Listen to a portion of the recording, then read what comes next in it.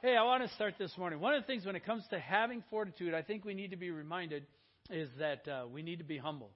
Peter says, humble yourselves, therefore, under the mighty hand of God, that he may lift you up in due time. ESV says proper time. I like NIV where it says due time. Due time is always a reminder that it's not my time. Right? It doesn't play out the way I want or the way I always ask even sometimes. But God's will always plays out. It says, cast all your anxiety on him. Why? Because he cares for you.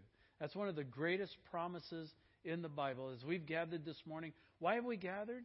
Because he cares for us.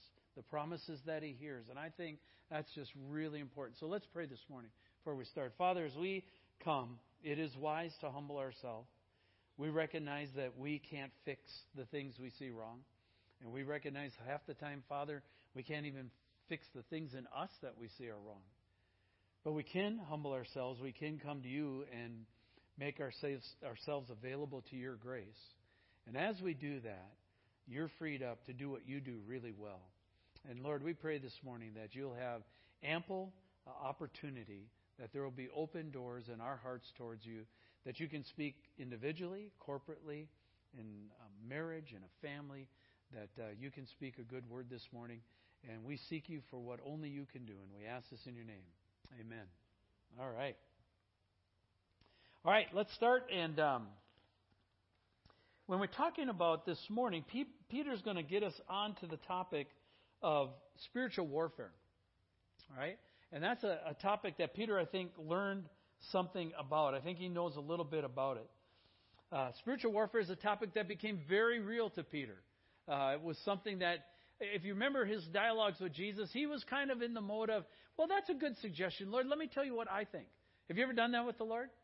Right? Hey, that's not bad, Jesus. I'll tell you what. Pretty good outline. I'll take it from here. All right? You ever done that to the Lord? And then, it goes bad. Kind of a wipeout thing. And so Peter kind of learned something there. Spiritual warfare, when it happened to him, I want to suggest he forgot in the darkness what he had learned in the light. Right? And that's a very good principle for us, is don't forget in the darkness what you learned in the light. And Peter did. And the trial and stuff, he broke and he buckled. And he even been warned. Remember, Jesus said to him that, hey, Peter, Satan has desired to sift you like wheat, but that Jesus would be praying for him. Right? So it's even worse when you've been warned ahead of time and then you botch it again. But the thing about it is when someone's been bushwhacked like that, right? If you've been out there and you've been seriously bushwhacked in your life by spiritual warfare, then you know what I'm talking about. The thing about that is that you know how to warn others not to let them make the same mistake you made. And that's what Peter's doing here in chapter 5, and that's what we'll encounter this morning. So let's look at what he says, and what he says is this. Be sober-minded, be watchful. Your adversary, the devil, prowls around like a roaring lion, seeking someone to devour. Resist him, firm in your faith, knowing that the same kinds of suffering are being experienced by your brotherhood throughout the world.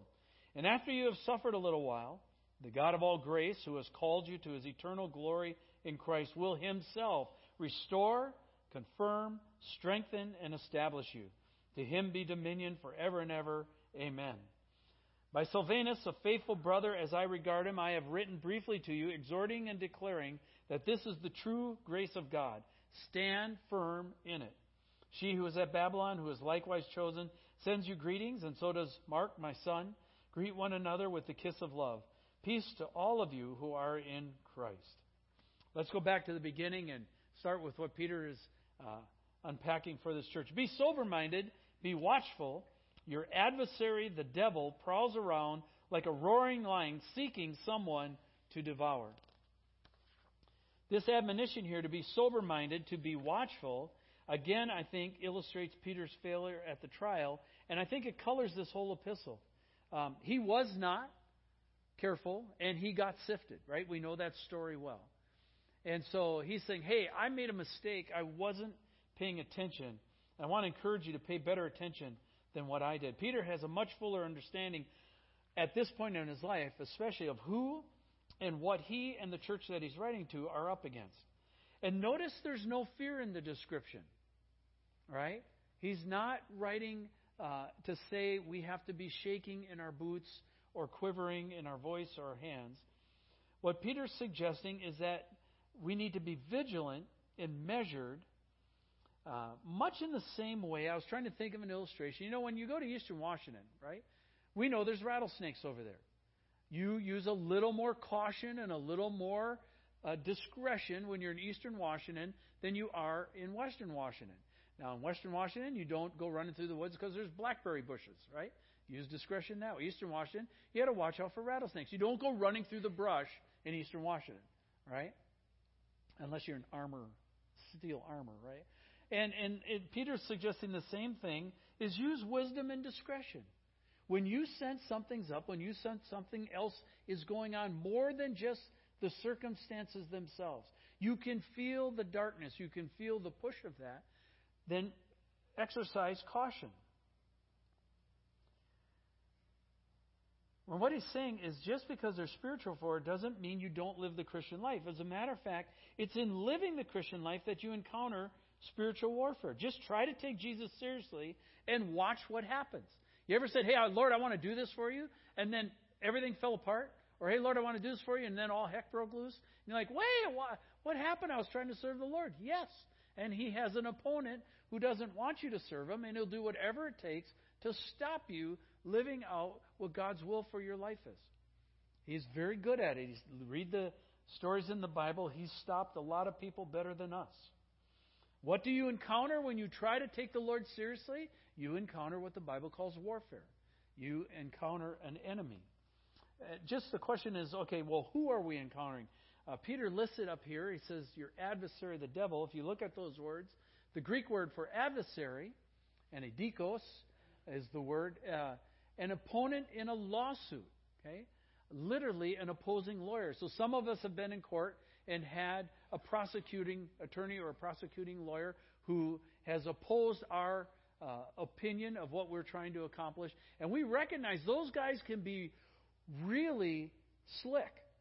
They can take the law and parse out little pieces you never thought of, or take your statements and twist things you never were really actually thinking, to the point where all of a sudden you're backpedaling because they're making you say something you weren't really saying. Right? That's the idea here of adversary. If you look at devil, you understand these words. Greek is diablos, and Hebrew is Satan. That's where we get those names from. But it literally means slanderer. One of the things that we try to coach here strongly at Northview is not to slander each other, not to rip each other's reputations. Why? Because slander is not the language of heaven. Okay? Slander is the language of hell. And when we participate in that, we engage in the language that is the language of our enemy. Now, if you put this together, another way you could read this verse would be, so be sober-minded, be watchful or alert, for you have a prosecuting attorney who's going to use the law and level charges of slander against you. Okay? And you say, oh my goodness, what would that be like? You're stupid, you're dumb, you can't make it. God's not going to use you. Are you kidding me? Seriously? You think you're forgiven? What a joke. That's not going to happen. God only uses people who are perfect. You remember back there? Oh, yeah. Nice try. You don't even start. Anybody ever heard those words? You're going, can I peg it that close? Well, I know how he lies. Okay? That's how he lies to me. And he lies to us the same way. And so Peter's saying, hey, we've got to be careful.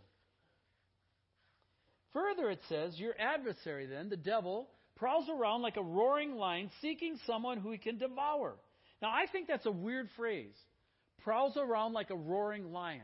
Because when you think of somebody prowling, you don't think of them making a lot of noise, right? When we think of prowlers, for example, people who want to break into our homes, they don't walk up in your neighbor and go, hello, hi, I want to break into your home. Anybody there? Right? I mean, that's not to their advantage. They don't walk around with flashlights and, hey, I'm here, right? What do? They stalk, right? They wear black. They come in silently. They try to break in silently. They try to take something. They try to leave without anybody really knowing. So why would Peter say, your adversary, the devil, prowls about like a roaring lion seeking whom he may devour? You know, if you think about that, that's even dumb if you're a lion, right? Lions don't go walking, rah, rah, hey, little animals, I'm here to eat you. Come to daddy. All right? What would they all flee, right? That's not a helpful strategy. So why would Peter say he prowls about like a roaring lion? Well, let me walk us through that because there's a clue here to a very important spiritual principle. All right, so I'm going to take you to Africa. Here we go to Africa. All right, you've always wanted to go there. And here's the lush green savanna. All right, problem is we didn't have a color photograph, so now it's black and white. But use your imagination, all right? And there's some vegetation there in the savanna. In that savanna, kids, we have some cute antelope. Oh, okay. There they are, out munching on the grass, just chomping away, doing antelope things that antelope do, and having a very fine Sunday afternoon. They're just enjoying the whole thing, right? Also in Africa, you have lions, and particularly if you have a group of lions, it's called a pride of lions. And the pride of lions looks and sees antelope, and they're not thinking of munching on the grass. They're thinking of munching on the antelope, right? So the lions have to come up with a strategy of how we are going to catch these antelope, because if we sit there and we roar, which way are the antelope going to go? They're going to bolt away from them, right? So what the lions do is they come up with an ingenious strategy. In every pride of lions, there's an old lion, worn out lion. We'll call him Old Gummer. Okay? Old Gummer can't run anymore. He's arthritic. Doesn't have any claws anymore. He can pat you, right? And can't chew on you, just kind of thing. And so Old Gummer can't really do much. But the one thing Old Gummer can still do is Old Gummer can roar.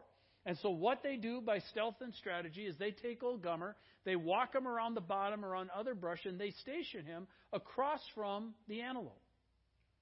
And on cue, when the signal's right, a signal's given, and on cue, Old Gummer begins to roar.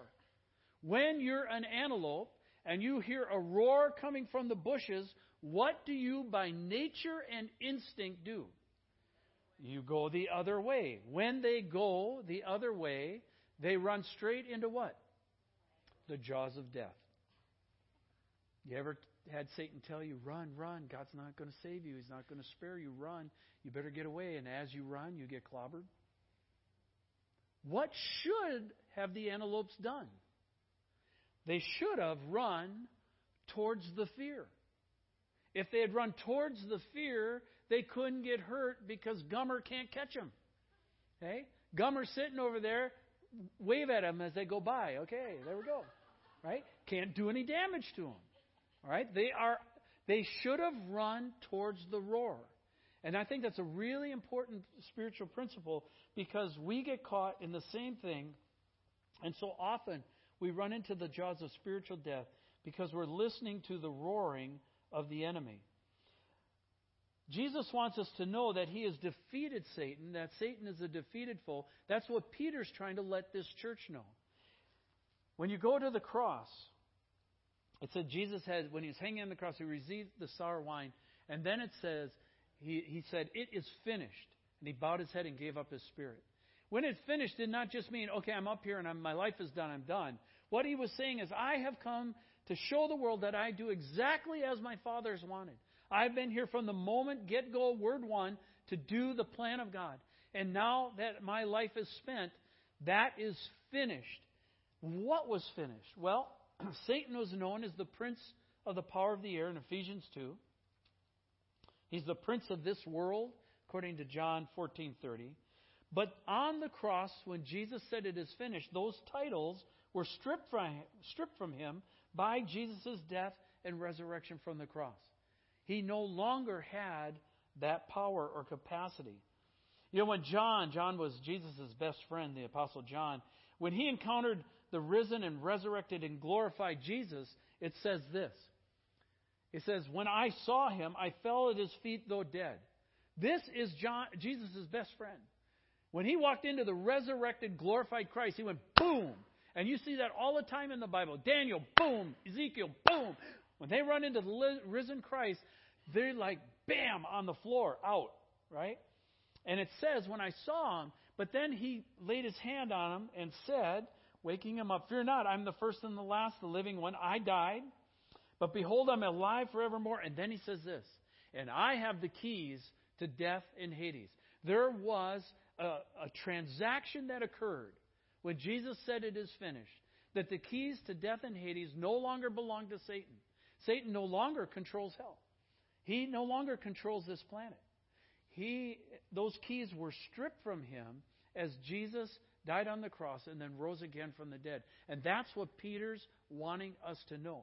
Now, does that mean because Satan lost the game that he is done whining about it and roaring about it? No. Have you ever played, right? We were playing dominoes last night, and there was a lot of whining going on in our group, right? Yeah, you guys over there. And right? And we're mad because why? We could play and then somebody played, how could you, right? And you ever played a game or stuff and you're winning and then you're losing? Right? Or you go golfing. Well, I should have won. That ball should have rolled in the cup, right? And what do? We roar, right? Even though we've lost, we're still acting like we won, right? That's exactly what Satan is doing. He is roaring like he's still in control of this planet. He's roaring like he still has all the power. He's roaring like he can take away things from you that are precious. And it's all based off the fact that he is absolutely upset because he's lost. But he can't let you know he's lost because it's very much like playing cards. One of the best hands, especially if you're playing poker, is a bluff. Right? Because in a bluff, I don't have to have any cards in my hand. I just have to make you think I have a better hand than you do. And so I play a strategy game to intimidate you into thinking, you know what? You may have a pair of kings, but that ain't nothing, Jack. It's going to fold and buckle. And so you fold your cards. You know what's interesting when you fold your cards? I don't have to show you what's in my hand. How many times has Satan bullied you into something or scared you into something or lied you into something and you thought you could figure it out and you were matching wits with him and said, well, when I figure out what's in his hand, then I can know if I can play it or not. But you buckle before it happens, so then he never has to show you what's really there. And you're left with a debris pile, a debris field to walk through. That's what Peter's saying is Satan is roaring. Why? Because he's a defeated foe. The keys to death and Hades were taken from him. He can no longer control your destiny. Now Jesus controls your destiny. But it doesn't mean he won't roar. Okay? He's going to continue to roar because he's irked and bugged. So Peter's saying, don't buy his lies or his threats. Resist him. It says, resist him firm in your faith, knowing that the same kind of suffering are being experienced by your brotherhood throughout the world. In other words, Satan is going to continue to roar even though he doesn't have the keys. James chapter 4, 6 and 8 says the same idea to Peter. As Peter says, therefore, God opposes the proud but gives grace to the humble. Submit yourselves, therefore, to God. Resist the devil, and he will flee from you. Draw near to God, and he'll draw near to you. There's a critical principle or spiritual principle we have to be aware of, and that principle is this. Before you take on Satan, make sure you're tight with God. Okay? Before you take on Satan, make sure you're tight with God. It says submit to God first, then resist the devil. Why? Because God will tell you how to do it. And you have to follow his plan and his advice if you're going to be successful in it. You follow your own plan or your own advice, you're going to get clobbered. And so Peter's saying, resist him. James would add, first of all, submit to God first. Humble yourself. Submit to God first. And that may just be a good thing for us this morning as we're talking about, when it comes to humility and pride, where are we on a scale? Right? On a scale of 0 to 10, let's say I'm nowhere close to Jesus right now. That's 0. And on 10, I'm tight with him. Where are you in that scale? 1 to 0, 3 to 0, isn't that good? You're pretty open to warfare if you're sitting there. But if you come under, you submit under and say, you know what, I want your will. Even if I'm scared, I know I'm safer under your canopy and umbrella than I am out here. Because I know the enemy will lie to me. I want to pull in tighter. I want to be there. That's a wise move. And this morning, God may be speaking to someone saying, hey, draw closer to me. You're saying, I would love to, but I don't know how to pray and I've messed things up. Here's a great prayer. You know what, Jesus? You and I aren't very close. I thought we would be. I intentioned that we would be, but we're really not. I used to be close to you, but I'm not right now. And I'm pretty far away. And the truth is, I don't even know how to draw close. Could I just humble myself and admit to you I got lost in my own deal? And I need your help to get back to you. I need to draw closer. Could you bring us back in a way that I can't bring us back? And let me draw close to you again? You're saying, Steve, that's a third grade level prayer. Here's the great thing. God listens to third graders. Did you see that little picture on the screen with the gal with her hands bowed her head? God listens to kids. And last I checked, we were his kids. I don't think God minds if we talk to him like kids. Sometimes we get too sophisticated for our own darn good.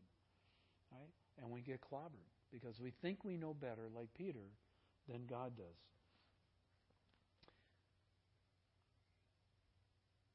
Oh, I want to go back to this just a second. I just heard this morning that in Russia, there's now a new law that you cannot share Christ with anyone. And if you do, you'll be thrown in jail. It just came out in the last month. The pressure's on in different parts of the world. They can't. Most house churches in Russia are house churches, right? There's a few large ones. Most of them are house churches. And so they are trying to shut the church down. We don't have that here yet.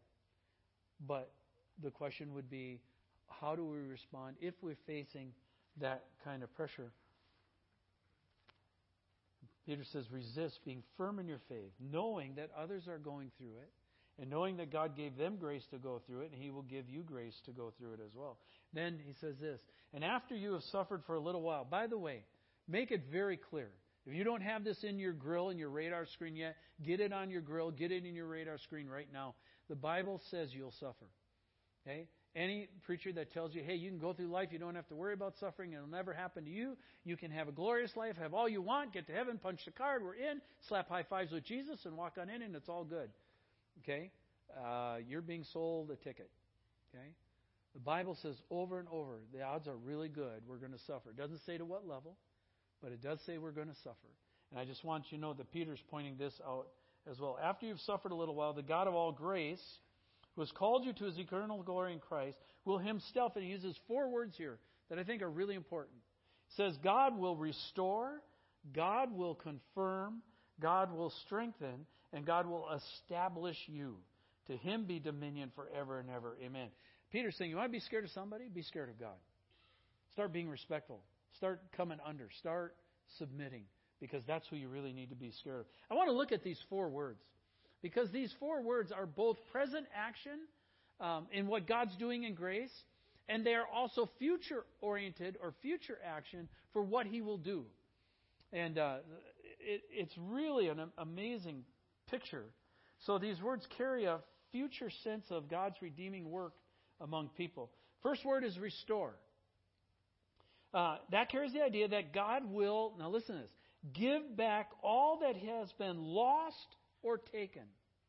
How much stuff has been lost or taken in your life? How much stuff has been stolen by thieves on this planet? Just think about that. This carries the idea that God will give back all that's been lost or taken. He will fix what was damaged. He will restore and the original image all that has been tainted by sin and been lost in sin. So very much like we have famous paintings that over the years kind of get covered with grit and grime and the picture loses its luster. Matter of fact, some that have been stored, you can't hardly tell where the picture is. Or there's some masterpieces that have been painted over completely by another picture. Right? And if you ever read the restoration process, it's an incredibly exacting science where they go back in and they peel away the false paint and they find the original painting. And they restore that original painting to its original glory. This is what it was supposed to look like. That's exactly what Scripture is saying, what Peter's saying to the church, what Scripture is saying to us. God is going to restore to you all that's been lost or taken. All that's been lost or taken. You will be restored to your original glory, what it was supposed to look like. He is going to do the ultimate restoration project in the universe. That's an amazing thing. The second word is confirm.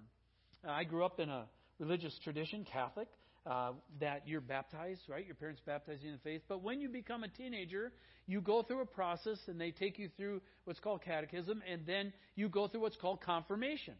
And the idea behind confirmation is your parents had faith to baptize you. Now when you hit 13, this is now your faith. You're going to own it. I missed a few steps in there somewhere. All right? I didn't own nothing. I went through the process, missed the purpose. Okay? And I'm not sure that's my fault or the church's fault. I think that was more Steve's fault. But I missed that whole thing. I did not confirm very well. But the idea is that your faith is confirmed. It's actually validated. If you go to a fancy hotel and you go on vacation and you park in the garage underneath, right, you get a ticket. If you take that parking ticket and walk up to the concierge desk, he or she will take that ticket, they will punch it and validate it, and you don't have to pay for the ticket. Well, of course, you pay for the ticket, right? But in this sense, it's talking about validating where you don't have to pay for the ticket. It's talking about when we get to heaven. So when they validate at the hotel, it means you're a legitimate customer of the hotel. We acknowledge that. We validate that ticket. In the same way, when we show up for judgment, that final judgment, when we show up, God will confirm our residency in the kingdom. Just like the concierge will validate the ticket, God will validate us. He will validate our request to enter based on the proclamation of our faith in the Lord Jesus Christ. Here's the most astounding thing about this, all right? All of us want our dad's blessing. Okay? I went through most of my life seeking for my dad's blessing. You're a little girl. Little girls adore their daddies, right? They just love their dads. Dads are heroes. We just want dad to look in our eyes and go, "You're my girl," right? Okay? Think about this. When we get to heaven, and they say, "Why should you be led into heaven?" You say, "Because of my faith in the Lord Jesus Christ." The God of the universe will say, "I want to validate that. That's my son. That's my daughter." Think about that. He will confirm your appointment to eternity. That's what Peter's talking about. Yeah, we're going to go through tough stuff. Yes, we're going to have to go through suffering. But here's the deal. God's going to punch the ticket. Okay? God's going to punch the ticket. He's going to confirm your residency in the kingdom. Third thing is strengthen. This idea is tied to persecution. It means that God will give a greater and sufficient grace that will sustain us. And when we go through persecution, He will give us a grace to go through that. And the idea here is that there are seasons of life. Many of you have been through different seasons of life. Some seasons go really well. Some seasons go really tough. And God says that when we go through tough stuff, He will grant a greater grace. Often, and some of you have gotten notes from me, when we've gone through tragedies, I will often write, there are no words for what you just went through. But may Jesus grant a greater grace in the weeks or months ahead that will sustain you in what you have to face. Those are not just words. I have learned that God gives a greater grace. And it says here that He will strengthen us. We have not gone through persecution yet. But do the believers in Russia now suddenly need a greater grace? They do, right? May there come a season where we might need a greater grace? We do. And so God will strengthen, and it means that He will establish us. So when we look at, and by the way, the idea here is He will give us, we've been talking about fortitude. It means He'll give us the guts. He'll give us the will to handle the fortitude, that the trials and tribulations that will come our way because we hold fast to the name of Jesus. Hey, by the way, two things. Don't like Jesus, they don't like the Bible. Right? That's the deal. And then the last one is establish. You know, when you go to a restaurant or businesses, a lot of it in the area where, like especially restaurants, you can pick up the menu and they'll have a story of the restaurant. How the restaurant was started and who started it. And it always says was established in, right? You know what I'm talking about, right? You go on business, you see on the outside, established in, right? And like 1969, whoa, that's old, right? Then you see one that was established in like 1858. Was there a planet back then? Wow, how did they, and, right? But you know what I'm talking about? Here it's talking about God will establish us. He will set us on a firm foundation. When God establishes us, it says He will establish us in eternity. That's an incredible firm foundation. We will be established for a long time. We will be in business for a long time. As a matter of fact, forever. There's not going to be no ending date to that established in. Okay? Because it'll be established in when Jesus returns. That's what Peter's saying. So you look at these four words together, right? God will restore, God will confirm, God will strengthen, God will establish. Peter's talking to a group of people that they're getting ripped off right now. It's being lost. They were the exalted exiles. Exiles don't have a lot of power. It says, hang in there. Don't lose your faith. Stay tough. Stay firm. Lean on God's grace. Because in the end, God's going to restore. He's going to confirm. He strengthens. He's going to establish. He does all those presently, but He's really going to do them in the future. Right? And you say, oh, that's great, Steve. Thank you. I'm sure that's going to work for the person next to me. But you don't understand. I've blown it. I've botched it. I've botched it big time. And I've botched it in ways that other people don't even know. And I kind of missed it. And so I guess that's great news for others. I hope God can use Northview and some of the people in the church. But I really can't look forward to that anymore because I blew it. I want to show you a little something in Peter's closing that might encourage you. If you look at the closing, it doesn't read like much. It says, hey, by Silvanus. We know Silvanus. His other name is Silas in 1st and 2nd Thessalonians. Silas was running with Paul. Remember that?